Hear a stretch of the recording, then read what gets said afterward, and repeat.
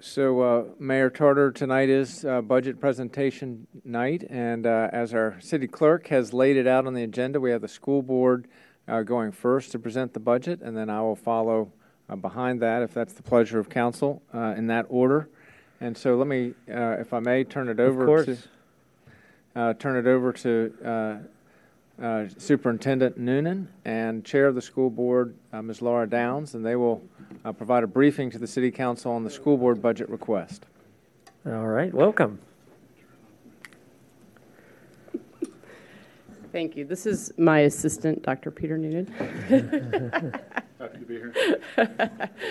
Thank you all for having us this evening. On behalf of the school board, the superintendent, and his staff, I want to thank you again for having us this evening. The school board has worked hard on this budget, but I know that it's only a small component of your much larger budget. And we understand you have a lot to consider as you address the needs of the city and its residents, and we just thank you for your support and your partnership. We're going to get started. I know that in advance we sent you these slides, so I'm going to briefly skim over them so that any public members that are watching, they will be able to see the slides. But I know that you all have seen them in advance, so I won't go too in depth.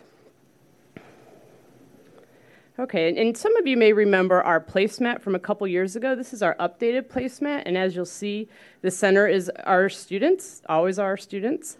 And you'll see in terms of our mission, our 3 pillars: IB for all, equity, which is our closing our gaps, and then our promoting a caring culture. So IB for all, when we talk about that, that's even though when students are not taking on the IB diploma track, all of our students take IB courses. So we really are IB for all. And it's very timely because we just had IB here last week assessing our program. And we passed with flying colors. And right now they're here this week assessing the elementary school's IB program. And so that's an exciting time for us. There we go. We are in the middle of a strategic planning initiative that kicked off in August, and right now we're towards the end at the design and launch phase. What's really impressive about this is we had over 1,000 individuals participate in the feedback gathering component through focus groups and town halls and surveys. And what came of that is, oops, sorry. There we go. What came of that is we came up with some core values, focusing on academic success, being student-centered, inclusion and belonging, responsive and accountable, and community and connection. And from there, we developed focus areas. And so the first is IB-infused teaching and learning. And as I said before, we are right now going through a self-study process with IB. Inclusion, belonging, and wellness. And this is something that our participants said that this was very important to them, that we included inclusion, belonging, and wellness. Resource management, continuous improvement, communication and engagement, and investing in our people. And here we are, our beautiful high school. This is the hype tunnel. My son is actually on there. He's towards the back. He's a big guy, not so fast, so he's towards the back. This is our hype tunnel, though, and we want to thank the city council. Whoops. Sorry, went ahead. We want to thank the City Council for your partnership on this. We, not only was this, one of the things that I think got sort of overshadowed during COVID was that this beautiful building was delivered on time and actually under budget by our superintendent, especially impressive during COVID. And in fact, we came in $100,000 under budget, and that money will be returned to the general government. And so looking at our FY22 approved revenue and expenditures, sort of as we've seen over the years, the same numbers we are, in terms of our expenditures, our revenue, we see 81.5% coming from our local revenue from our city. And looking at our expenditures, we see 86% of our expenditures coming in, going towards salaries and benefits. And here we have a chart on enrollment. And if to just go over this, and I know you've all seen these numbers, so I won't go too in depth, but our enrollment as of September 2021, which is what our the state aid is based on, was 2,502, which is down about 14 from the previous year. But that's still, we haven't returned to our pre-COVID numbers. So we're still about 160 students off. We actually, this number might be a little bit higher because you may know that we welcomed, it might be more, but I know it's at least 12 families from Ukraine over the past couple weeks. So that number actually might be a little bit higher. We're actually above, at this point, last year's enrollment. So we're above this, yep. So that's just from September, and that was the numbers we sent to the state. So we are above. And here's just giving you an idea of what we're seeing around the region. Most of Northern Virginia has seen drops over the past 2 years. And you'll see that ours has more recently has started to become more flat and not quite as pronounced there. What's interesting about this slide is even though our enrollment has been sort of flat and declined a little bit since COVID, you'll see that under students with disabilities, we've actually had an increase in the proportion of those students. So that's something that we still need to really keep in mind. What is nice, what's helpful about that is that when we had a reduction in students, we did not reduce the number of our special education staff. So we feel confident that we'll still be able to serve those students. Okay, and then factors in impacting FY23 projections. Looking at the Weldon Cooper, that's the company or the firm we use to project our population or where our student population will be. And what we're seeing is that since 2016, there was a decline in the number of families moving into the city, and that's really was causing some of our enrollment to decline even before the pandemic. Over the next decade, we anticipate that there'll be a decline in births, and then that might even out towards the end of the decade. We might see the births start to increase again in the city. Okay, and these are looking at our projections. Dr. Noonan and Ms. Michael came to the school board to talk about when we look at projections to try to figure out budgeting, and the board did feel that we should go to use our short-term projections, which are the most conservative of the three. We thought that would be the best, given just sort of what's been happening over the past couple years. So we are going more conservative on our projections. And this is to note, this does not include Jesse Thackeray. So the numbers might, if you see the numbers are a little off, that's why that is.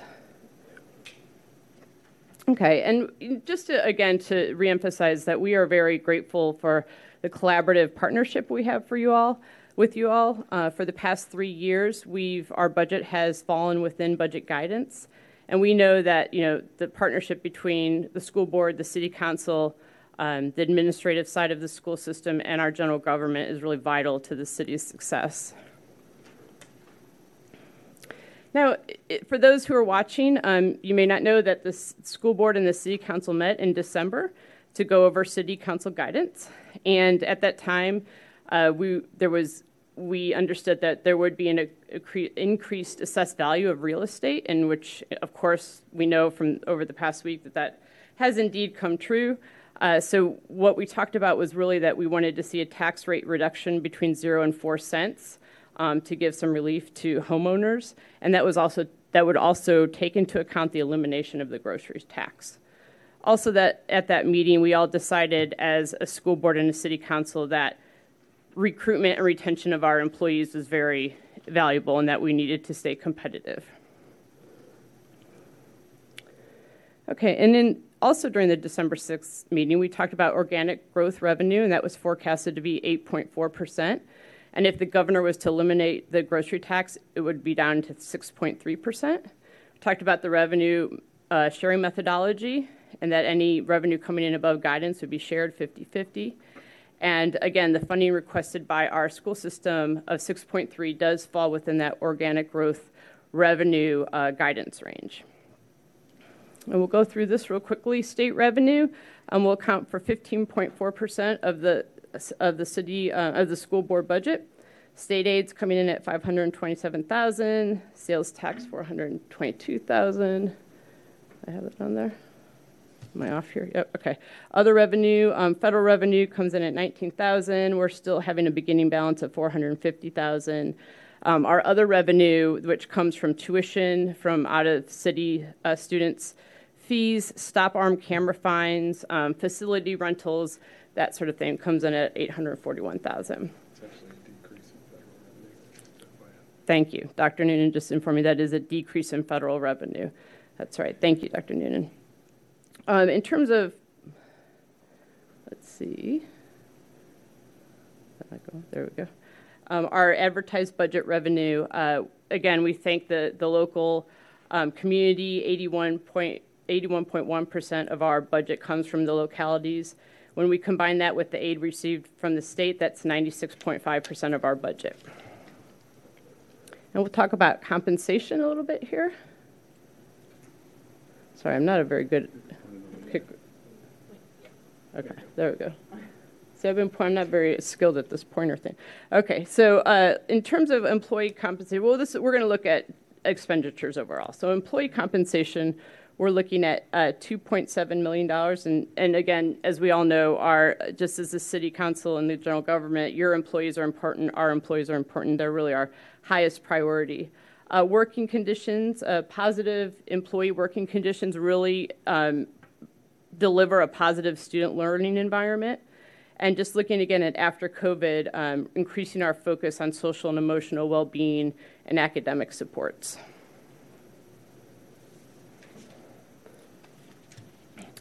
In terms of employee compensation, we are going to give our employees, we're one step. And for those employees who worked for us in fiscal year 2021, they did miss a step that year. So we are going to do a recovery step. And those two steps combined are going to be equivalent to $1.6 million. We're also going to be giving a 2.25 cost of living increase, which will total $890,677. So that is really one of the things that you all know. We already had a teacher shortage before COVID. Teachers across the country are leaving in droves. So this is something that we really need to make a priority. And as we are learning that Arlington County, which is one of the school systems we compete most with for teachers, they're doing a salary study right now, and they are looking at doing 4 missteps. And so we really anticipate that their salaries will really skyrocket. So we need to really keep do the best we can to remain competitive. That's an average of 11%, Dr. Noonan informs me. In Arlington. And that's right, that's in Arlington. Okay, employee compensation. A couple other highlights with employee compensation. We are increasing the national board certified teacher stipend from $1,000 to $3,000. And that's really an effort to recruit and retain our nationally board certified teachers. Our health insurance rates have increased, so we'll be contributing 7% more of that. Virginia retirement system remains unchanged. Okay, I'm just going to highlight, I know you all have seen this list, so I'm not going to go through every one, but I'll just highlight a couple for you. The first one, the CTE, that's our career and technical education, teacher and high school program coordinator. This is something that we had several teachers from Mary Ellen Henderson and Meridian come together, and they're creating a sustainability academy. And so this lines up very well with us, our ultimate goal of continuing with our IB program, which would include a career and technical piece to it. And so these teachers have been really working around the clock on the side to try to create this sustainability academy and do all these things. And it's grown, and the school board is very supportive because the school board feels career and technical education is something we can really we could do better on. And so this is going to be something that will be supporting those teachers and helping really our sustainability academy get off the ground.